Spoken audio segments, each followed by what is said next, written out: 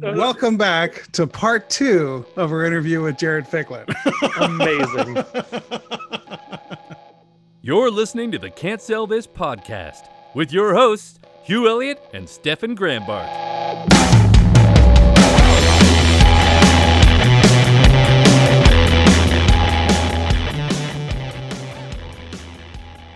In the last episode, you were talking about the theme of the Solarian myth, and one of those, that theme was, let me do it. Let me try, and then you're going to correct me. Okay.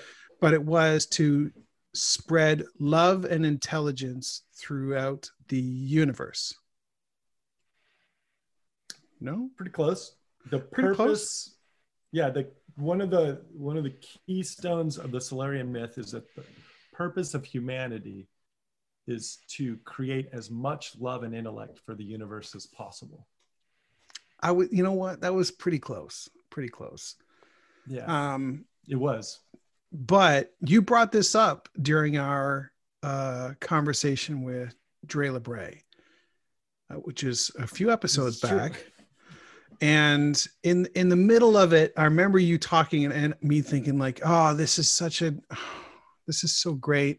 It's not what we want to talk about right now, but I do want to talk about it. Mm-hmm. And when we reached back out to you and said, what are the chances you want to have your own episode? You're like, can we talk the Solarian myth? And I was like, yeah, I mean, I totally do want to discuss that, but I need, part of what we do is we provide consultation and information to the listeners that are interested in product design and interested in, you know, being an entrepreneur and interested in counterculture. And I think that the previous episode so well embraced that discussion. This, you know, the Solarian myth, to me, it embraces, Stefan, you can agree or not, but it embraces our earliest episodes that discussed creativity, that discussed, you know, fiction and where do we want to be? I'm going to say less, but I'm really, Jared, can you expand on the Solarian myth for us? I think it's one of the most fascinating things I'd heard in a long time. Let's do some storytelling. I think with the three of us, there's an opportunity to explore some of the edges of it and see how much fun we can have. But let's start with what it is. First of all, I was going to do this session at South by Southwest on using futurism in design. And we do that a lot in art design. But personally, in myself, we were going to talk a lot about what motivates humanity more, truths or fiction. And there's a lot of stuff that has come up that really speaks to, actually, it's the fictions that motivate humanity far more than the truths. And the reason is where we left, I believe, you know, just for fun, where we left the last episode. And that's, we are creatures who biologically live in fiction. It's been our evolutionary strategy. We have this big brain. We're 120-pound primates who have out-proliferated 600-pound primates. And why was that the case? And that's because the 600-pound primates live in truth. They have well-developed senses, sight, smell, feel, better than ours. They have well-developed muscles to handle the physicalities of truth. And that's how they approach the world. They approach the world in truth. And we approach the world in fiction. Should I be repeating this now, Hugh, or no? No, sorry, it's not that. I think the thing is that you're talking about instinct and adaptation and the ability to imagine what's coming, right? It's like that when living in fiction, you're talking about the concept of, I can imagine what's around the bend, and that thing is either going to be positive or negative, but the negative thing is what's going to protect me. Imagining the negative is what protects me from getting hurt. So the idea of living in fiction, that's where I sort of see it, is that thing where your mother says to you, I thought you were dead in a gutter, you know, dead in a ditch. You're like, what ditch? What ditch are you talking about? But I mean, you're right. I mean, I could have been, I guess, if that's what you think. And next thing you know is you realize that as a parent, you imagine the worst because that's where you live. Living in fiction is having instinct and imagination. Right. So if I can say on the podcast right now that I'm sitting here in my living room surrounded by some really cool geometric masks and interactive art, all the listeners, for the most part, suddenly imagine that room. They imagine their own version of that room, which is really interesting, because whereas we can see if I were to communicate that concept to a 600-pound primate, I would need to have the smell of the room. Right. I would need to have a picture of the room. Right. And I would need to present the truth of the room to that primate. There is no imagine this room. Right. They live what they're surrounded by is what is a pure interpretation of what their senses tell them. Right. So in a lot of ways we are, I just playfully say that we are fictional creatures. Like we live in imagination, and it's been a very successful biological evolutionary strategy. And then it led to technology. And now we have, we're at a place in humanity where arguably for the last 20,000 years, we have kind of transcended the rules of biological evolution, right? I've read Sapiens. It's a great book that, talks about a lot of these theories, right? Now we've been living under auspices of technological evolution, right? And we've been created, but while we were doing that, we created more and more fictions to support our numbers, right? First we used gossip to tell stories about each other, which allowed us to relate to someone we didn't know. That allowed the establishment of like villages, right? Then gossip turned into, okay, now it's all the way to social media, right? It allows us to relate to millions of people, past, the troop size of our 600-pound primates. On the meanwhile, we created, capitalism, intellectual property, just to name a few fictions that like govern our world that I'm not sure are described by the laws of, or required for the laws of physics or whatnot. And also generally there's like this feeling that we are at the edge of a lot of fictions, and people are thinking, oh, stuff has got to change. Capitalism has reached the end of its usefulness. Democracy has reached the end of its usefulness.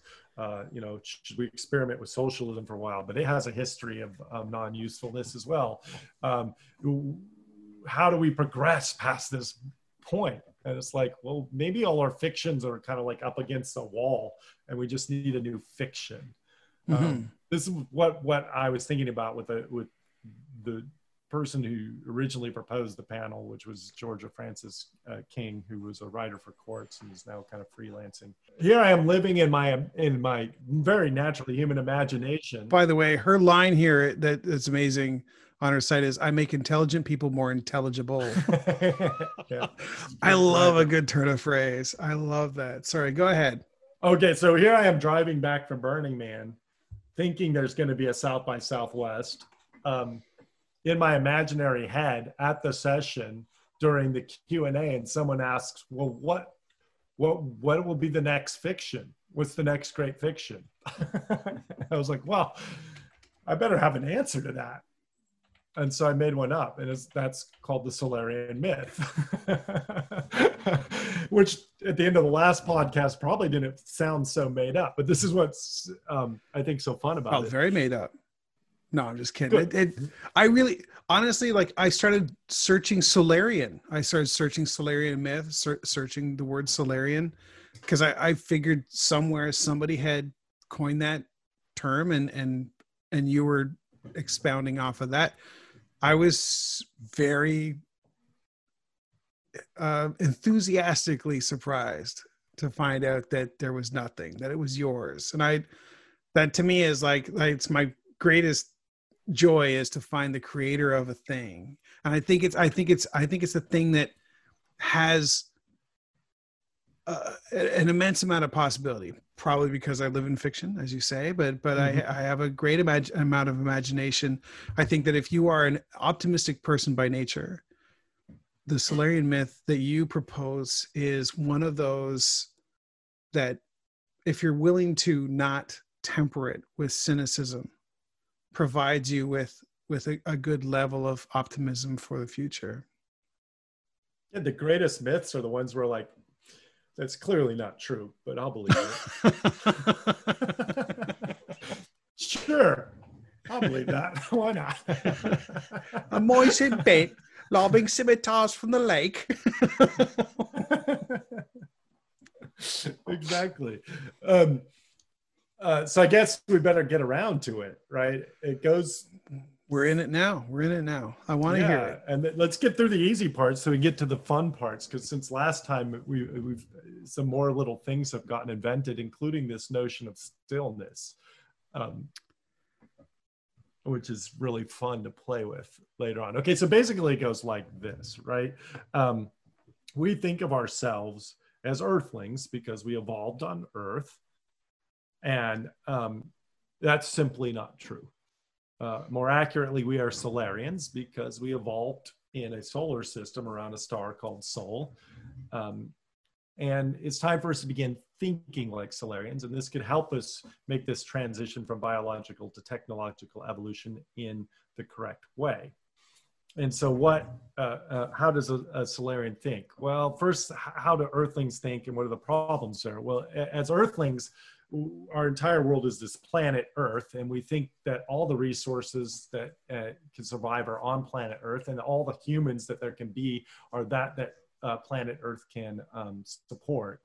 And therefore, this leads us to do all kinds of things when it comes to the resources. We start dividing ourselves up into nation states. We begin dividing ourselves up into identity. We begin fighting over resources. We're not sure whether we should have more minerals and convert to electricity, or if we should have more ecology. Generally a mess. The Solarian doesn't have to think that way, because the Solarian doesn't have to think that all the resources that support humanity are located on planet Earth. We have the entire solar system to look at, right? Mm-hmm. The second thing about Solarians is they have a purpose. Their purpose is to create as much love and intellect for the universe as possible. And this is because those are actually to be discovered as fundamental forces, like magnetism or electricity. Yeah, but they actually are a scaffold that helps support the universe. They help the universe keep from collapsing in upon itself. And are they quantifiable in this scenario? Like you can say like intellect equals yada yada, or love equals something. Like there's a thing that you can say, spread as much of those two things as possible. Well, we don't know how to measure them right now, but we'll figure it out. So so they will become quantifiable now that we know that they're physical forces and we're able to measure them. And so this qualifies the purpose, right? To create as much love and intellect as possible. Because literally it'll keep the universe from collapsing in upon itself and starting another Big Bang cycle. So at the Big Bang, the universe, almost like the Matrix, right? Seeded these areas, strategic nodes, to build a scaffold of love and intellect. So she created the conditions that intelligent life would evolve through the process of biological and then technological evolution in order to give it a chance to live as long as possible. And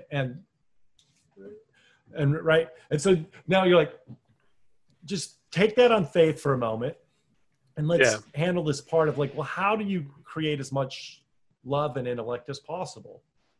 Well, it's arithmetic, right? First of all, each human needs to produce as much love and intellect as they're capable of producing, each individual human.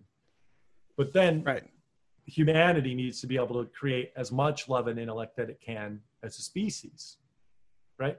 This becomes a numbers game, right? And if we remain Earthlings, this will be a disaster. Earth supports about 4 or 5 billion humans. We're past that now. If we continue to think as humans, we're going to crash and burn. And this node of love and intellect is just going to blink out of the universe. That's not what the universe wants, right? Mm-hmm. If we thought as purely humans, well, we could reduce ourselves down to the number of humans that Earth could support and then make sure each human is creating as much love and intellect as possible. But once it becomes measurable, that means that, let's say it's 5 billion is the magic number. Every time we have 5 billion and one people, we have to find whoever it is who's not creating as much love and intellect and kind of blink them out of existence. I don't like that idea whatsoever. Right. What would be better is if we stopped thinking as Earthlings and became Solarians, like took on the Solarian mantle, which meant we could look to the resources of the entire solar system to support humanity, right? There might be resources out there to support 7 trillion humans, but to do so, we need to remain the human species for a couple of reasons. One is that if you were to just, colonize Mars, you would create an island population. And if around 7 to 12 generations of Martians, you would speciate. And once you have 2 species in a certain locus, they have to start competing for resources once again, and eventually you go to war. And that's not how you create as much love and intellect as possible. So it has to be humanity that spreads out as Solarians into the solar system.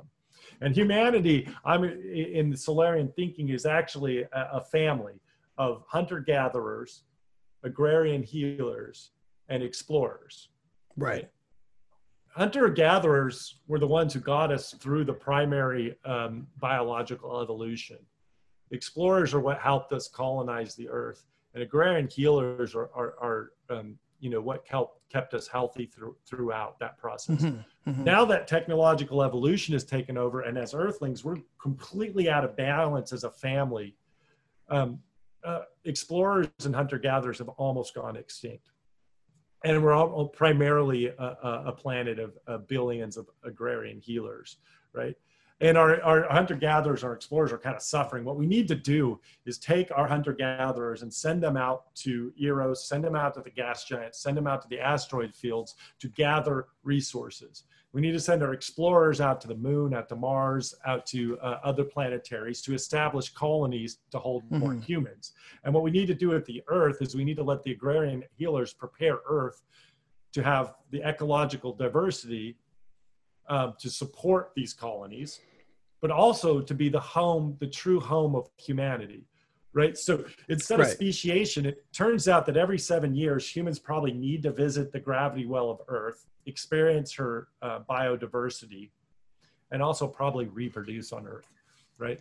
So we need to prepare Earth for this job, right? And I don't think we're doing that very good right now. Let's just take one case study here and think of it as an Earthling and then as a Solarian, right? And that would be electrification, right?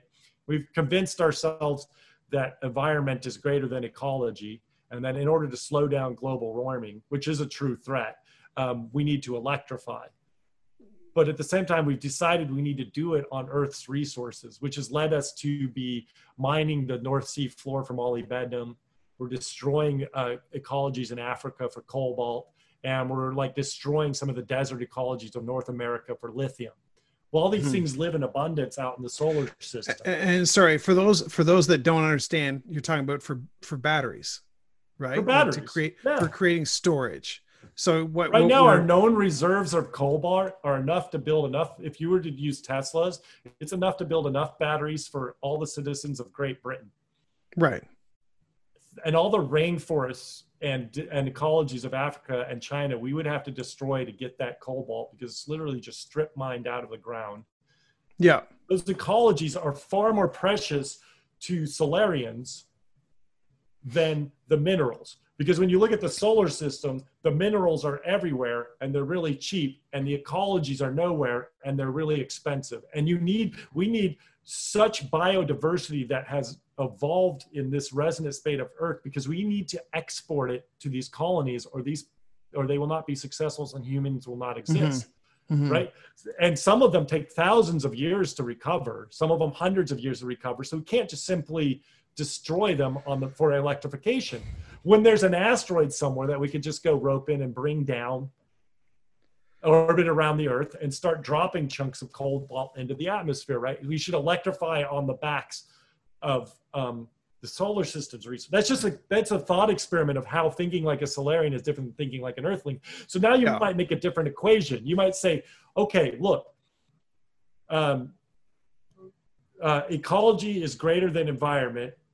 We can survive 50 years of global warming on the backs of fossil fuels in order to build the technology necessary to go rope in an asteroid, come in, complete fusion, complete electrification, begin sequestering carbon through technologies like carbon engineering with the excess energy, and then we can begin terraforming Earth to be the best biologically diverse and spiritual, center, a true womb, true Gaia, true mother to humanity, Sure. preparing it for these 7 trillion humans that need to populate the universe in order to create as much love and intellect as possible in order to support the universe, right? But if you could create efficient sequestration for carbon, for instance, if you could find a way to put it somewhere else, right? Like, so instead of or use it to grow storing it plants on Earth, figure a way to create fuel out of it, for instance,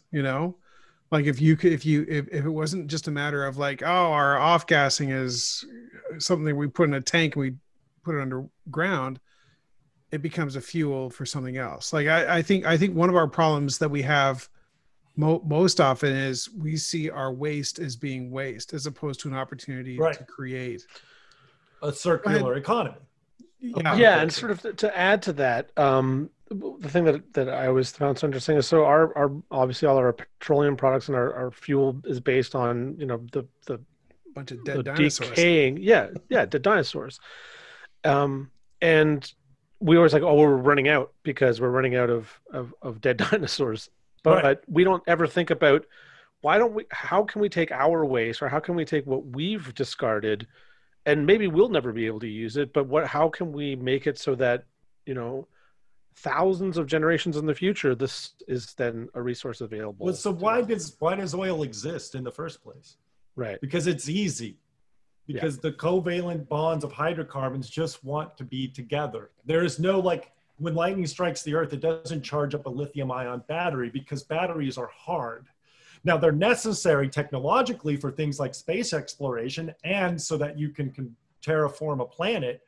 And so hard things are valuable. But you're correct. So there's no reason why we can't create a circular economy around CO2. In fact, there's a Canadian outfit called Carbon Engineering that is probably the most advanced in this as possible. They have created a nice little process to take CO2 directly out of the air, fuse it with water and other common hydrocarbons in order to create gasoline. So a little bit of seed energy, enough that solar or wind can feed the plant.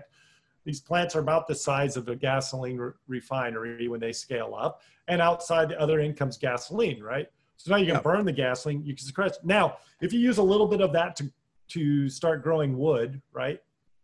And start building more domiciles out of wood, which is a carbon sequestration model, right? Instead of concrete, right? Or steel or other things that are high carbon release. Well, you can now balance, like literally can take as much CO2 out of the atmosphere as you need to. And now you can decide what's the optimal temperature of the Earth, right? So here's this an interesting thing, thinking of like a Solarian, you start thinking, what is the right temperature? Because right now we're in this mindset of environment is greater than ecology. So the right temperature is this magic one before man existed. Anything warmer or colder is the wrong temperature. Or the right temperature is, another argument is the right temperature is where nature would have it without man's influence, which separates man and nature. But neither of them seem like really good criteria to me. To me, as a Solarian, what's the optimum temperature of the Earth?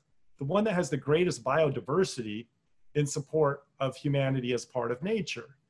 All the little creatures, the animals, the trees, the plant life, the microbiomes are a very complicated system, right? So whatever it might be 1 degree warmer, that's what we should be studying. What's the right temperature? And then the technologies to adjust that temperature, right? And then we need to start thinking, okay, now we have biomes we need to protect. Let's protect them, right? Why is hydrocarbons are easy? Why is plastic thrown away and graded up? Or even, now we've made great strides, okay? We've gone into recycling, and plastics exist because cotton is hard, right? Cotton is a monoculture. It requires a lot of water and a lot of resources actually to build a cotton shopping bag. And if you can use that for your whole life, you might be ahead of a plastic trash bag, right? But, the number of atoms in that cotton bag versus the plastic one are not equal. right? Yeah. A lot less than the plastic one, a lot less, right? This is why they're so cheap to make, right? The problem is they shred themselves up, become microparticles, and are killing the ocean ecology. And that ecology is very important, right? So why isn't there a machine sitting on my kitchen counter that I put the plastic bag into? It demolecularizes the hydrocarbons, puts them in little storage bins, and the next time I need a bag, I hit a button and it prints it out for me, right? That's an excellent question. Why don't you design that? Okay. That's, as a Solarian, like as an Earthling, you're concerned about the environment and getting rid of plastics and going back to a biological medium. But as a Solarian, I'm going like, that'd be really useful in a spaceship too. We need to be focusing resources on that. Yeah.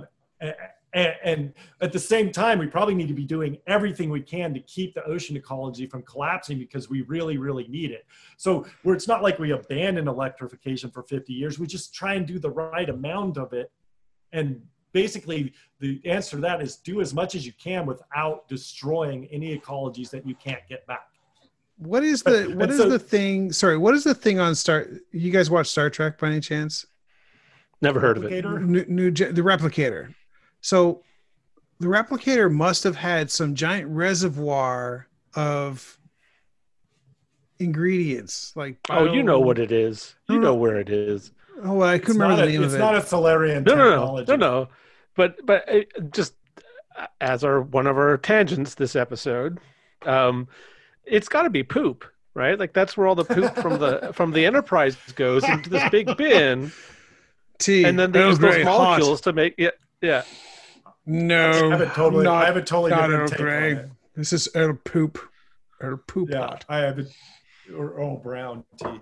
I have a totally different take on that because the technologies they have in Star Trek are basically quantum entanglement, right? And the transporter. So it's the Replicator is what happens is computer T Earl Grey, and there's a planet called the planet Amazonia. And it has a race of people called the Phofilicons. And they're sitting there, and what they do is they grab tea and they put it in a transporter and they transport it to the ship. It's just, it's Amazon Prime Now with transporter technology. That's all it is. I want that show. One of my favorite Stephen Wright's a stand-up comedian. One of my favorite jokes he had was I moved into an apartment and there was a light switch I didn't know did anything. So I flipped every so often. I'd flip it on and off. 3 months later, I got a letter from a guy in Germany saying, cut it out. Exactly. Oh my gosh. No, yeah, so they're not Solarians. They're not doing molecular. No. But it is. But, right, so but, here's but the idea. But the idea. Listen, hold on a second. Sorry. Okay. Hold on 1 minute. But that is an actual technology that could benefit everybody. If you could chuck your shopping bag into a grinder and it ground into a small paste mixed with a bit of water and extruded a filament and allowed you to 3D print yourself a bag, pretty amazing. Us makers have this in a soft form already. Like we know that our PLAs, and we know where PLA plastics are. And if you're a big 3D printer, you're taking all your scaffolds, all your bad prints, other PLA, you actually can put them in a machine that melts them down and extrudes them into printing medium that you put back into your machine, right? That's a big expensive form of it. But we need the demoleculizer form of it, right? Yeah. And then, right. So just like the CO2 and this, right? So Solarians practice something called ecopoiesis, right? Basically, which is this maximizing of beauty and ecology, right? So there's a spiritual side to Solarianism as well, right? The Earth, if you're on, Mars and you've lost track of what it is to be an Earthling, right? You've lost track of what Earth is, right? You're not going to have the same beauties, the same sky, or even the same view of the sun as you would on Earth, right? Mm-hmm. And you need places like the Muir Woods or the Playa in the Black Rock Desert or West Texas or the Gobi Desert in China. There's a lot of places that engender a spiritualism, right? That gives you a teaching of and helps you maximize your love. And so there'll be pilgrimages. And this is where the stillness thought comes in, right? So I was thinking about Solarianism a little bit and I was like, we do this thing in meditation where we sit and we equate, we talk about being grounded, right? Feeling connected to the earth, right? A lot of yoga sessions even start with this notion of like, plant your feet, feel their connection to the earth. Inhale, exhale, right? And so in a lot of meditation practices, you actually don't move, so you can feel grounded, right? So earthlings, we equate stillness and being grounded. But if you were a Solarian and you looked at this earthling practicing stillness, like the radical stillness from earlier, you're going like, what's wrong with them? They're not still at all. They're moving 11,000 miles an hour around the sun. They're grounded. I'll show you stillness. Like, go find a Lagrange point where gravity is basically pulling on you equally in all directions, and now you're still, right? So I think this is really fascinating that you could start thinking about these spiritual practices slightly different, right? So people who are spacefaring Solarians would need to travel to like spiritual places on Earth so they can feel grounded, right? Grounded is actually attached to the 1G gravity well of Earth, right? And there's an interesting thing about being grounded. You can move. You can choose a vector when you have such a strong influence of gravity. Okay. Yeah. It's a great space to make a decision, right? To meditate and make a decision because you're feeling grounded in the earth. You feel safe in their protection. You're not going to drift off in any direction. Whereas when you're in stillness in the Lagrange point, right? Unless you have some sort of energy, you can't move. Like, you're there. You're truly still, right? So now think about release and leaving something behind, right? Now, if you were like flying through space and you leave something behind, you might push it behind you, but it's still moving towards you. If you slow down, it's going to catch up. So you can't truly leave it behind, right? If you're in orbit and you push it out in front of you, it might circle right around and catch you again, right? However, if you reach stillness and you drop something there, it will stay there until you leave. So I can imagine like spacefaring, like earthbound agrarian healers building these temples in the Muir Woods or the Playa where you could come and feel grounded at moments when you really needed to make a profound decision. And then areas in space where they're like these Lagrange points where spacefaring Solarians build these temples to stillness, and earthlings would come up and visit them when they needed to release something. Like these might be the sites for processing grief or something trauma, right? I just really love this idea that these Solarians could have this like yin and yang to their spirituality, that it's so kind of orbital with itself that one doesn't become like the dominant spiritual center over the other, that they're both really required to each other. So it really keeps humanity bounded as a family. And so it's just really, I just really love playing with this Solarian myth to see where it takes it. But ultimately, anyways, I'll let that idea to sit. And then I have like this third idea that I think is like one of the kookiest parts of the myth, but one of the most fun to play with. The idea that you're going to say there's a kookiest part to the whole thing. I'm just like, could you imagine? Okay, so we will put someone up into orbit on the ISS, and they will stay there for, I believe the longest is around a year, right? Like they're not there for a long time. They come down and they need to be supported physically for a good length of time before their muscles have reacclimatized themselves to gravity. And you're like, every 4 years they should come back, and I'm like, 4 years there'll be a little pile of goo, like they won't be capable of holding themselves up. I mean, the expectation, space, of course, is there's a certain level of hypothesis that we will have figured out how to keep muscles from atrophying, and we will, that whole other thing. What 1G spins, but like from Mars, it's not as severe. It's 1/6 the gravity. Yeah. So amazing. I wanted to sort of circle back to just one thing about terraforming and this idea that, there's a theory that rather than trying to terraform an entire planet, it would probably be cost less energy and be more plausible to engineer humans to live in different environments. But what you would like, so it would basically be genetically engineer humans push their evolution, and then that would then push evolution in a different direction for a subsect of humans that were designed to live on Mars, let's say. Yeah, I'd worry However, about speciation, but yeah. That's what I was going to say. But then the problem becomes that now you've created a point where now it's two species, and now we are no longer the same. And do we then can we find a way to still identify as one race that has multiple different species? Well, we would have to, or we wouldn't be producing as much love and intellect for the universe as possible, right? So it's a risky strategy in my book. Also, it feels regressive a little from the Solarian myth point of view, because it's a biological evolution strategy. It's like trying to take biological evolution further than it was meant to go, than perhaps the universe meant it to go. The universe needs us to transition to technological evolution. And that's because of the third wacky chapter. Oh, here we go. Okay. And let's return to love and intellect being actual physical forces, right? And so now I'm going to throw a bunch of like pop physics and astronomy that's like totally provably wrong, but perfect for the myth, right? Like we saw the Big Bang and it meant the universe was expanding equally in all directions, right?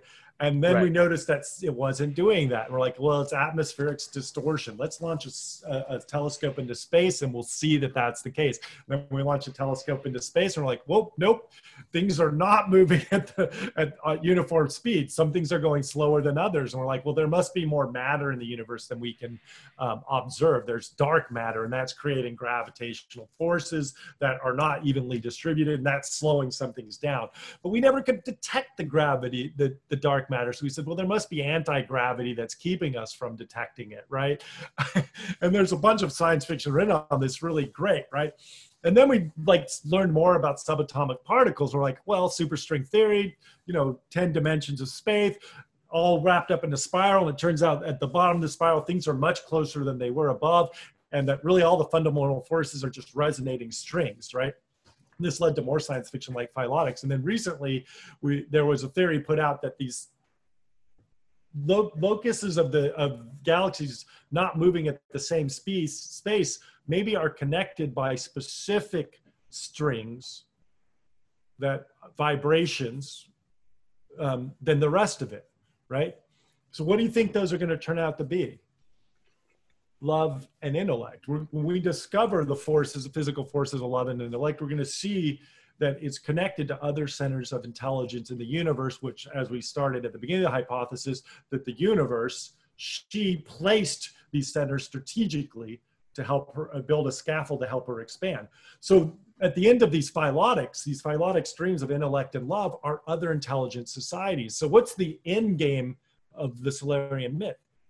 It's the ability to meet other intelligence in the universe and then ultimately receive the gifts of interstellar travel. And it'll happen in stages. First, we'll discover these forces, we'll learn how to measure them, and then we'll learn how to manipulate them. So like quantum entanglement, first we'll learn how to communicate through the love and intellect with these other intelligent air pockets in the universe. And then and we'll only be able to do that once we have a sufficient love and intellect traveling. So once there's enough humanity creating enough love and intellect, those forces will be strong enough to send communication to them. And then there's a second threshold. Once you can create a certain amount of love and intellect, the forces become strong enough for you to grab onto them and use them as transportation.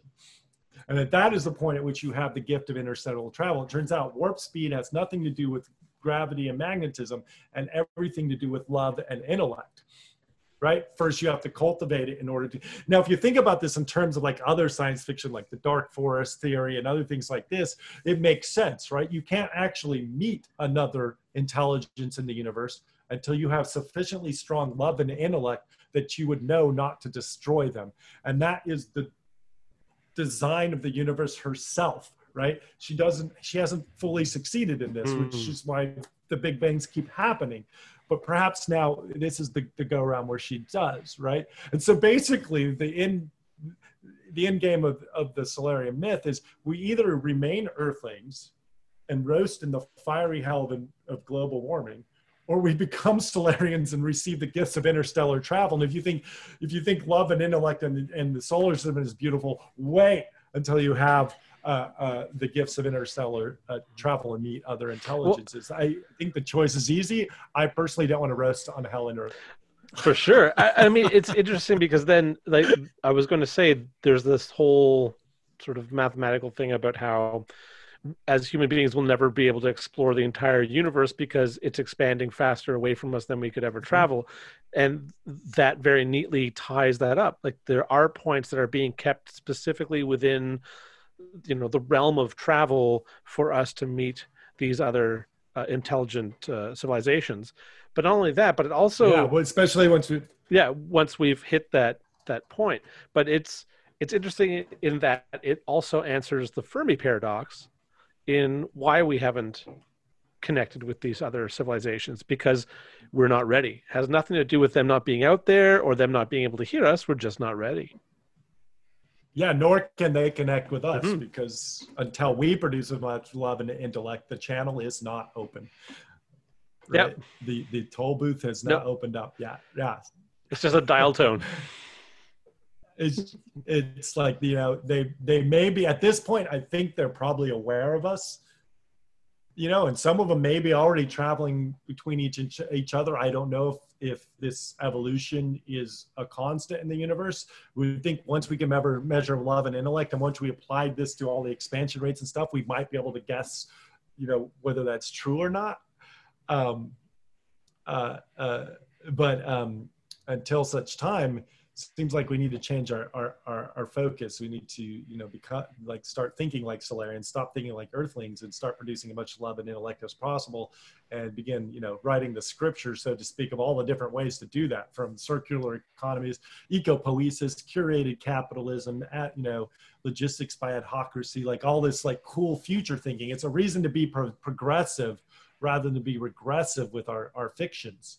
It gives us it seeds a whole pantheon of fictions to write in order to achieve this purpose. Yeah, I mean, to me, the biggest issue that we run into is the idea of we are constrained by one dimension, which is time. So we see things as very linear because we go from point A to point B in time. So one of the biggest issues is that when you look at the expansion of the universe, for instance, the furthest point in the expansion is not us, where the Milky Way galaxy is not as far away as other points. Those points have spent more time than we have. So if we've been around for if the Earth has been around for 5 billion years, there's some place that's been around for 10, right? Like, just based off of how long it took for that particular thing. Like the whole universe was not around for 5 billion.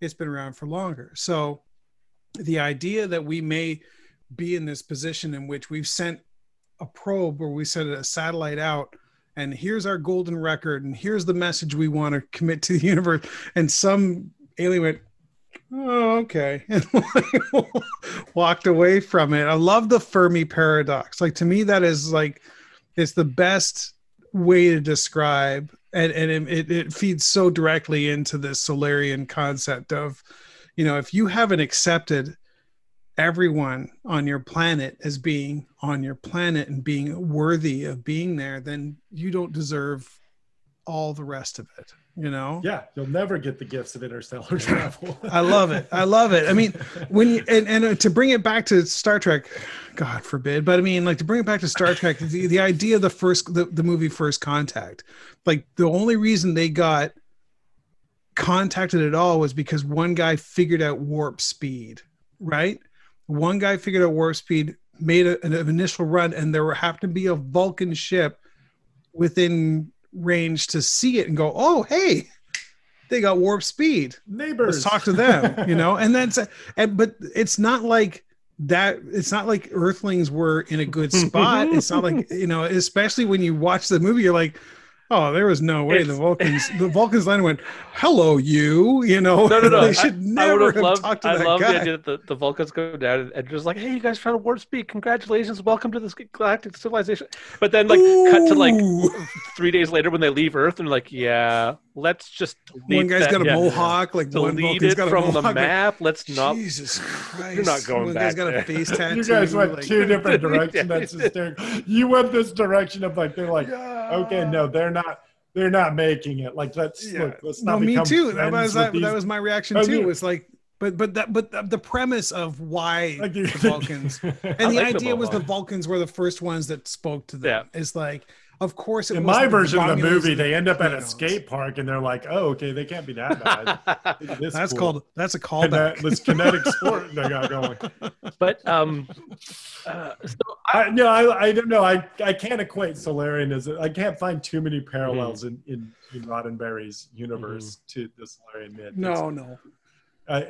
It's too fantastic. But I'm- I definitely wanted to I don't solve. mean to keep calling it back. I think the thing is that as we discuss it, I keep thinking about other science fictions Right. that I'm aware of. So I mean, Yeah, I did link to those in the chat. One was The Martian, when you talked about the idea of Yeah. like having these quiet moments in which you can be still and you can see the vistas and appreciate it. Like he talks about, like, I stop and I look and I do it because I can.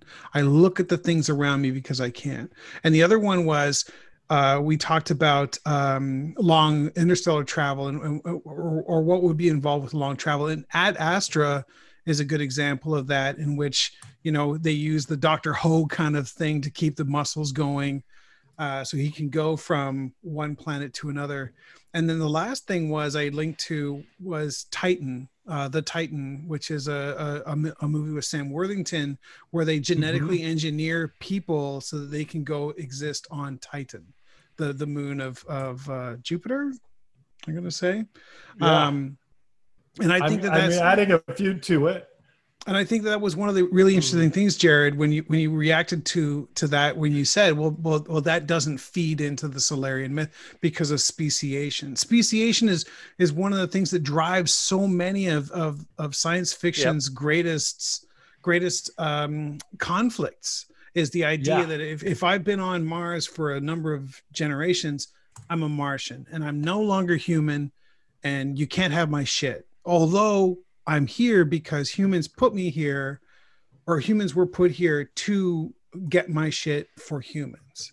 And so as long as you don't consider yourself a human, that's the end of it, you know? Yeah. And you guys have read The Expanse, right? That's the whole driving force of The Expanse, right? Yeah. No, that's where I'm coming from, is like the Belters who, you know, they're on the Kuiper Belt, like they can't do their shit, you know, like once they get onto Earth, they're like, oh my God, I can't move. I can't do anything, you know. And it's a fascinating thing. I think I love the idea of a brand new type of science fiction. I know that when we talked in the futurism episode, I talked about the book Earth by David Brin, and how he had this Gaia theory that, you know, because of our interconnectedness, because of the networks that we had created, we were going to create Gaia. We were going to create a cognizant Earth. And it was that cognizant Earth was going to be the thing that drove us to be better citizens of that planet. And at the end of that book, cognizant Earth was able to communicate with other planets. And that was where, like, if there were a sequel to be had, that was where the sequel was spawned. The idea that it didn't matter that people were still there. It was the Earth speaking to other planets. And I think that that's where we have our biggest problem when it comes to Solarians versus all these other ideas of interstellar travel, whatnot. It isn't about the denizens of the celestial body. It's the celestial body itself. And George Carlin said it best: Earth is never fucked. Earth is gonna be there no matter what. We're fucked. People are what is gonna go. The Earth will evolve. The Earth will change. The Earth will be there. So whenever we need to accept our roles as custodians of a celestial body versus we're going to mine the shit out of that thing so we can get other things that we can mine the shit out of. That's why it's built into the Solarian myth that you cannot achieve the purpose of humanity without Earth as Gaia, without Earth as mother and womb. The problem is we're still living in the womb, and that's not the way motherhood works. Like, it's time for us to leave and prepare her for motherhood, right? But we can never escape her, right? I want to continue with the reading list here because I threw a bunch in here that I think are really good. One is, I saw them. That's great. Yeah, Kim Stanley Robinson, the Red, Green, and Blue Mars, or Red, Blue, and Green Mars. Great book for terraforming, and also a heavy discussion on these island populations and how they can lead to warfare, because they actually do a revolution between Mars and Earth in that book that's really good. Another one is also by Kim Stanley Robinson. This is Aurora. Aurora is about a generational starship, and there's such a heavy discussion on ecology, like how much ecology it takes to support humanity. There's a huge discussion in this ship. The second thing is how specifically tied humanity is to the ecology of Earth. Okay, they are trying to do the escapist thing where they go and colonize another planet. Without any spoilers, you learn there's a lot of fun science fiction about how intertwined the biology is in this idea, and how much you are tied to your home evolutionary planet. The third one is A Dark Forest. This is Cixin Liu, a Chinese author. And I mentioned the Dark Forest theory, and this is where I read about it. It's the three-body problem trilogy. And in the Dark Forest is a very interesting idea that about why it's another answer to Fermi's equation, like paradox, right? His answer is, why aren't you seeing all these other intelligent lives? And the answer is very much because as soon as you become intelligent, one of two things happen. You either realize that if you make any noise, you're dead, or you make noise and get killed.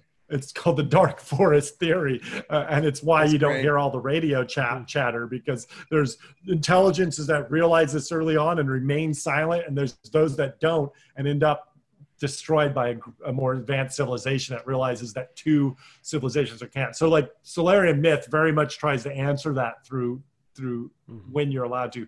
Blue Remembered Earth is a great book about colonizing solar system and what you have to do to the ecologies of Earth. It starts from the premise that you need the ecologies of Earth, like to have a lunar base or to have a space station or a Mars. And it has a whole bunch of really fun discussions about what that looks like. It also goes the genetic direction. You might like this. Well, I mean, it's a very good point. The idea that we would require as much nitrogen oxygen mix to survive, we would need as much gravity to propagate, we would need the right amount of humidity in the air, we would need the amount of liquid that is currently, we always think of it as like we're just going to build another Earth, but we don't need all of that. You know what I mean? Yeah. We don't need the things that we think we need, because we're on the thing we need. As soon as we don't have that, as soon as you don't have all the things you think you need, you realize what you actually require to survive. The problem is that no one wants to not survive.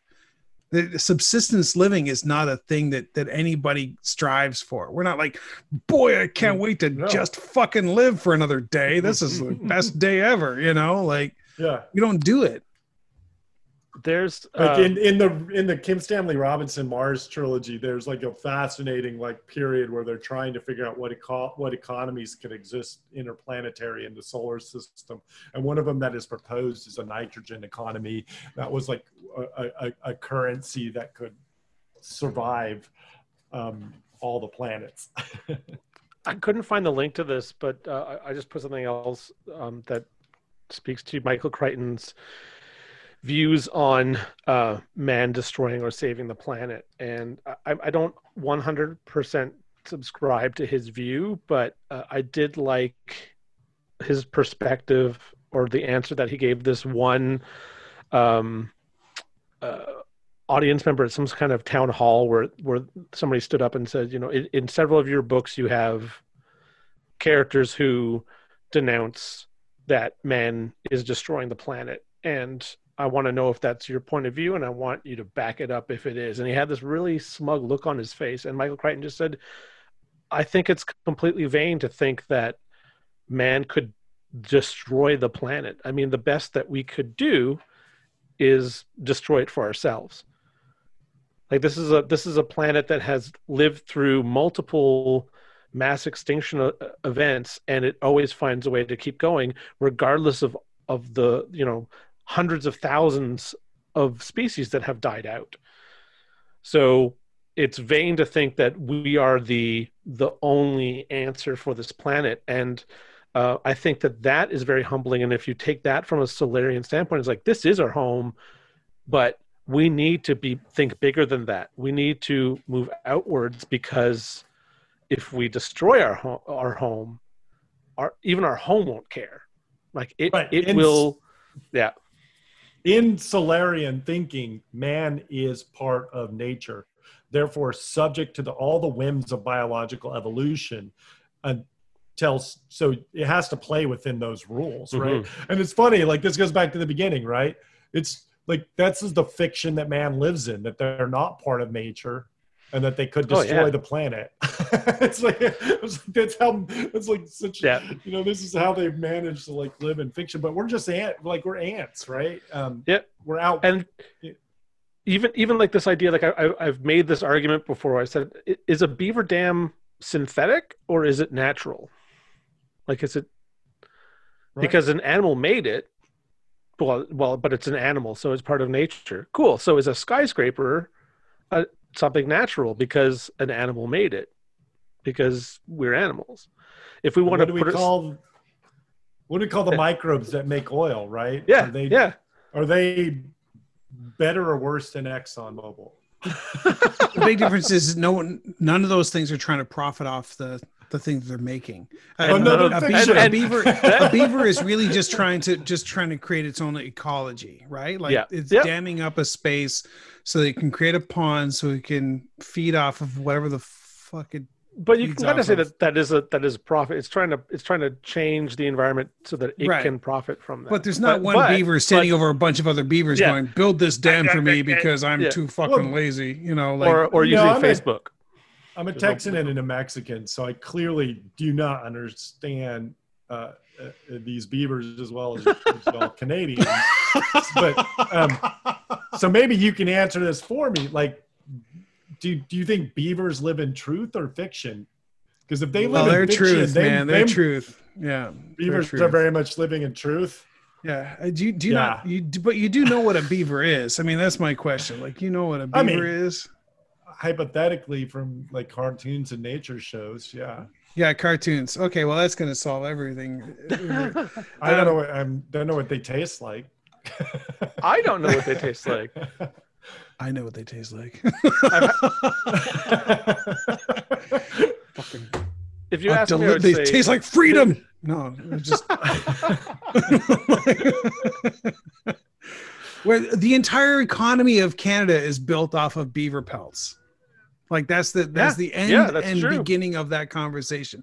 It's just beaver pelts were what drove the economy of Upper Canada and Lower Canada for 100 and whatever years. You know what I mean? Like that's the craziest part of it, is like when we joke about the fact that beavers were terraforming before we knew what terraforming were. Mm-hmm. Right? Like they were creating dams so that they could create ponds so that they could then get spaces that were comfortable for their families. Like that's what beavers were doing.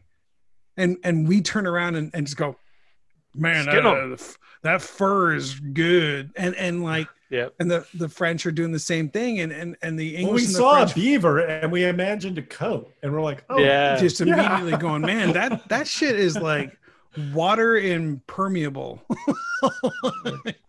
As far as we're concerned, we could be beavers too. This duck hat isn't keeping the water off my back like I thought. so must be Yeah. a beaver is going to do it.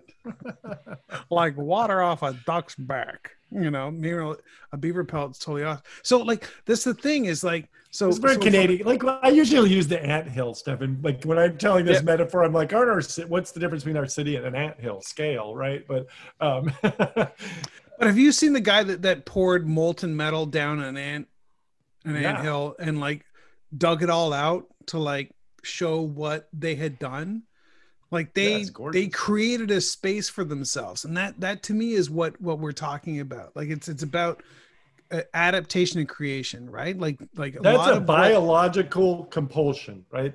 That is a biologically evolutionary compulsion that we still express in a certain way, but using the technology that we've accumulated, right?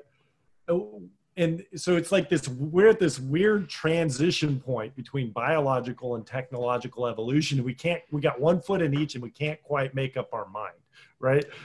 And that's a very fragile and dangerous point for an intelligent species in the universe, as far as I'm concerned, or willing to believe in the myth, right?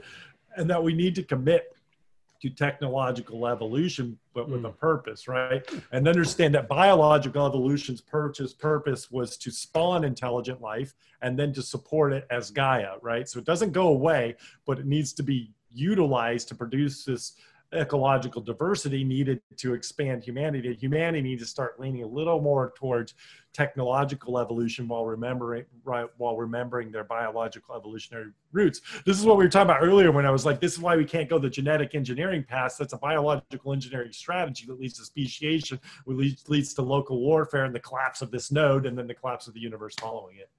But how does that get affected by,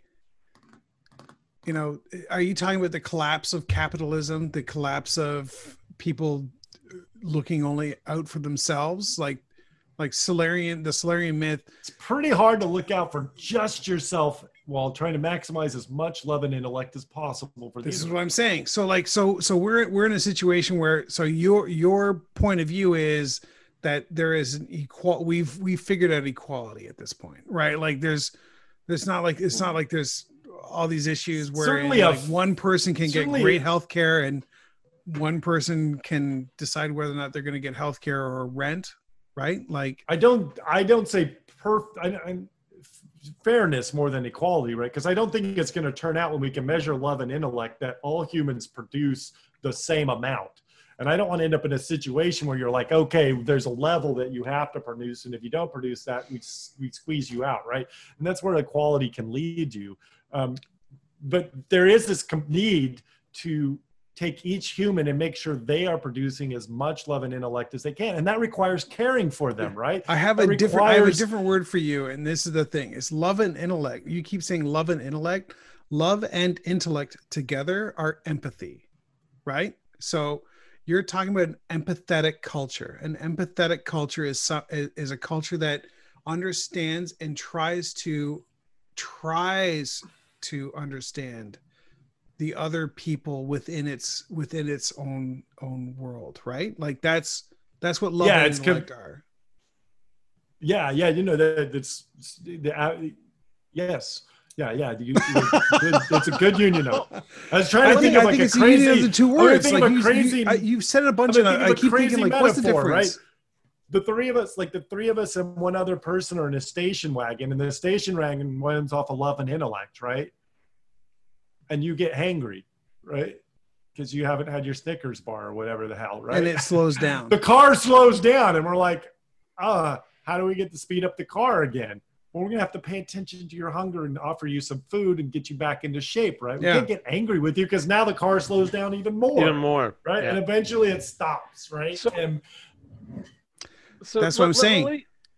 Let me flip this around and let's look back. So if we're trying to move towards a greater output of love and intellect, you could argue that the hippie movement of the 1960s was getting us further along that path than we've ever seen before. And that because it was kind of crushed. And we moved away from that. And it was definitely a counterculture movement Like the hippie movement was very counterculture. So are there forces that are then trying to oppose love and intellect? That's my question now. And are those forces that are external to us, or are those, or is that just our own selfish survival instincts that are pushing back on love and intellect? I think the competitive, I'm going to add, so it's a good question. It's a fun part of the myth, right? Where's the devil in this myth, right? And I'm going to have to come up with an answer on the spot, and then I'll think about it more, and then maybe I'll come up with a better. My answer on the spot is there are, within biological evolution, there are these latent forces that require a competitive nature, right? These chemical forces, this whole, like, who is more evolved, wheat or humans, right? Who is practicing the better evolutionary strategy, wheat or humans, right? Because wheat is now this dominant plant that cares very little about the other plants, and it's done so by producing bread and therefore getting humans to plant it everywhere, right? Who's the greater force here? So I'm going to say the enemy here is that when you reach the limits of biological evolution, you have to be quite aware that it leaves within you this competitive nature to destroy everything else. And that's what you have to really watch out for. And I agree with what you're saying about the 60s and the hippies, like they went through a lot of experiences that have been around for a long time, since antiquity, and that are coming back actually, that really give you insight that love and intellect are actual physical forces. I'll only go that far with it. Well, right. And so I shared another link, and the link was for the movie The Limey from 1999, and it was Peter Fonda as a hippie counterculture guy that gained a lot of success, and all of a sudden had money and all this thing. The problem with the 60s was the people that you thought of as counterculture were no longer counterculture. They were the culture, right? So then they made a lot of money and they were protecting what they had. So you looked at the people that leaned back and went, yeah, man, I don't care. They gave a shit eventually. They gave a shit once they had something to lose.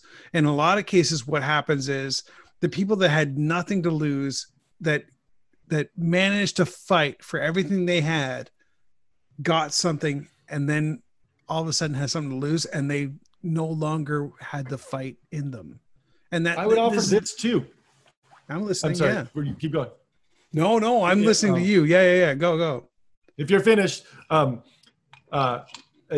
60 years ago, the myths of capitalism and the constitutional republic and the nation states were really strong. Mm-hmm. And really, really productive. And so the idea that another myth might come along that would dethrone them, it was too soon for that. They reacted with force and authority, and those were the dominant fictions. Like I mentioned in our first podcast, not the previous episode, the first one, that I want to write this book called Funeralisms. Today is different than 60 years ago. Today we've come up against the edge of a lot of these myths. So Funeralism is this book where chapter by chapter, each chapter is a eulogy for some ism that has reached its usefulness. Like capitalism might be the first chapter, right? And it talks about all the great things capitalism has done for us and all the ways that it, kind of failed us. Like we would, and then you have like socialism and communism and maybe Christianity, maybe, like you just go through all the myths that were like pushing the walls against and just give them a really good eulogy. The book would be titled Funeralism, and it would allow us to then classify what are old ideas and begin working on what are new ideas. These ideas that you see in like the government through the amazing. Like, I love this. By the way, I love it. And to me, that's one of those things where if you could show a thematic cross section that allows to be like, do you know what worked? While I eulogize, it's like all the good things. Yeah, all the good things worked. And like the funny thing about capitalism, the interesting thing about like the 60s counterculture, that all like the real change to capitalism happened during Reaganomics, the idea of trickle down economics, the idea that if you provide someone that is a job creator more freedom and you provide them with more safety, they're going to rain down success. Like that is the big change that happened in the 80s. And like that happened after the 60s, in which people were like, fuck war, fuck you, and we're gonna make this all better and yada yada yada. Those people 20 years later were going like, yeah, I gotta protect my stuff. You know, like the number of people I know that were sort of counterculture revolutionaries in the 60s that have a cottage and a house and they're protecting their little piece of the pie, that like they didn't recognize that in the moment because they were in their 20s. It wasn't entire capitalism that got them the cottage and their car, right? But that's generational wealth that got them their cottage and their house. Like I mean, all capitalism. I mean, to me, all capitalism does. Capitalism is really good at moving resources around. Up. It's not good at governing itself, right? It's really capitalism good at is about like moving shit up. No. It's nothing to do about spreading it out. No, the myth is that it's spreading it out. No, it's a very lubricated system for moving resources, right? Right. Very, very lubricated. It can move them very quickly to where they're need, wanted, and desired, right? In a theoretical sense, that's what it's good at, is moving resources around fast, right? Not right. And when something like consumerism comes in, or something like weird intellectual property intelligence, or something like financial systems come into place, well, it starts getting really good at moving them very fast in a certain direction, which is what you were alluding to, right? That when you have an imperfect market, capitalism, you'll still move things really fast. And if your imperfect market favors Bezos and the oligarchy of corporations, well, it's going to move them really fast in that direction, right? Yeah. But it's still useful for that. The problem is that, capitalism, for it to be effective and in producing as much love and intellect as possible, needs to be highly curated, right? And the populace utilizing it needs a really good purpose. Otherwise, it's a very fast engine going in the wrong direction. Yeah. It's funny. I'm because I'm so cynical. This is the problem. Is like I have a great amount of enthusiasm towards the benevolence that you're talking about. The benevolence, the curation of resources and whatnot. But there's a cynic in me that is just like burning to just pull it all I want is for us all to just make it happen. I think that'd be amazing. Jared, I love the idea of my faith has been shooketh, my friend, shooketh. That's old myths. This is a new myth. Have faith in this one. I'm willing to have faith in your myth. I will. It wasn't for the fact that you also have this whole thing where you want to eulogize various generations of our world. Yeah, no, it's time. If you did, I love the idea that you have one mythology that is I want to write the eulogies of all the shitty things people have done to each other, and I want to write a thing that is all the good things people could do to each other. I love you have, dude. You have always had a balance that I have really appreciated.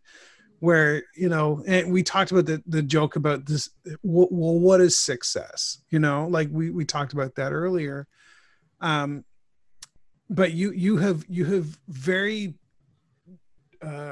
carefully tread this balance of I just want to be optimistic versus I am consistently pessimistic. You know what I mean? Yeah. And I think that's one of the nicest things about you. I don't even know, how you think of people that you've had drinks with and you've met a few, like you and I don't know each other that well, but we've hung out in very intensely social situations in which I think of you as a friend. Pretty quick. Yeah. You get to it, and the same thing with Stefan. Stefan and I haven't seen each other physically. We haven't been in front of each other for a year, if not a little longer. But we are intensely good friends. Do you know what I mean? That's it's that resonance. But that is love, weird. Right? It is it's those forces resonating. It's Here. resonating, and the resonating, and that's what I really love about the idea of the Solarian myth, and that's what I love about the idea of, there's something still optimistic about eulogizing what was wrong with past generations. I think it is important to recognize the past fictions, the fictions of the past, which lends itself to the optimism of the Solarian myth. I don't want to cut us off. I feel like we're in a good spot, but I feel like we should be done. Stefan, do you feel like this is? Yeah, I think this has been a fantastic conversation. I think that we've left it open for there to be like a future part 3. I love it. Well, let's say thank you, Stefan. Let's say thank you, Jared. Thank you so much. Thank you to the two of you, and thank you to all the science fiction authors that poisoned my brain in my youth. This episode of Can't Sell This was produced in Toronto, Ontario, Canada. All creative content contained in this episode is copyright Stefan Grambart and Hugh Elliott. Intro voice by Jeff Wright. Intro music track is Energy by Not Of from their 2015 album Peak. Questions or comments can be sent to admin@can'tsellthispodcast.com. Any other information can be found at can'tsellthispodcast.com.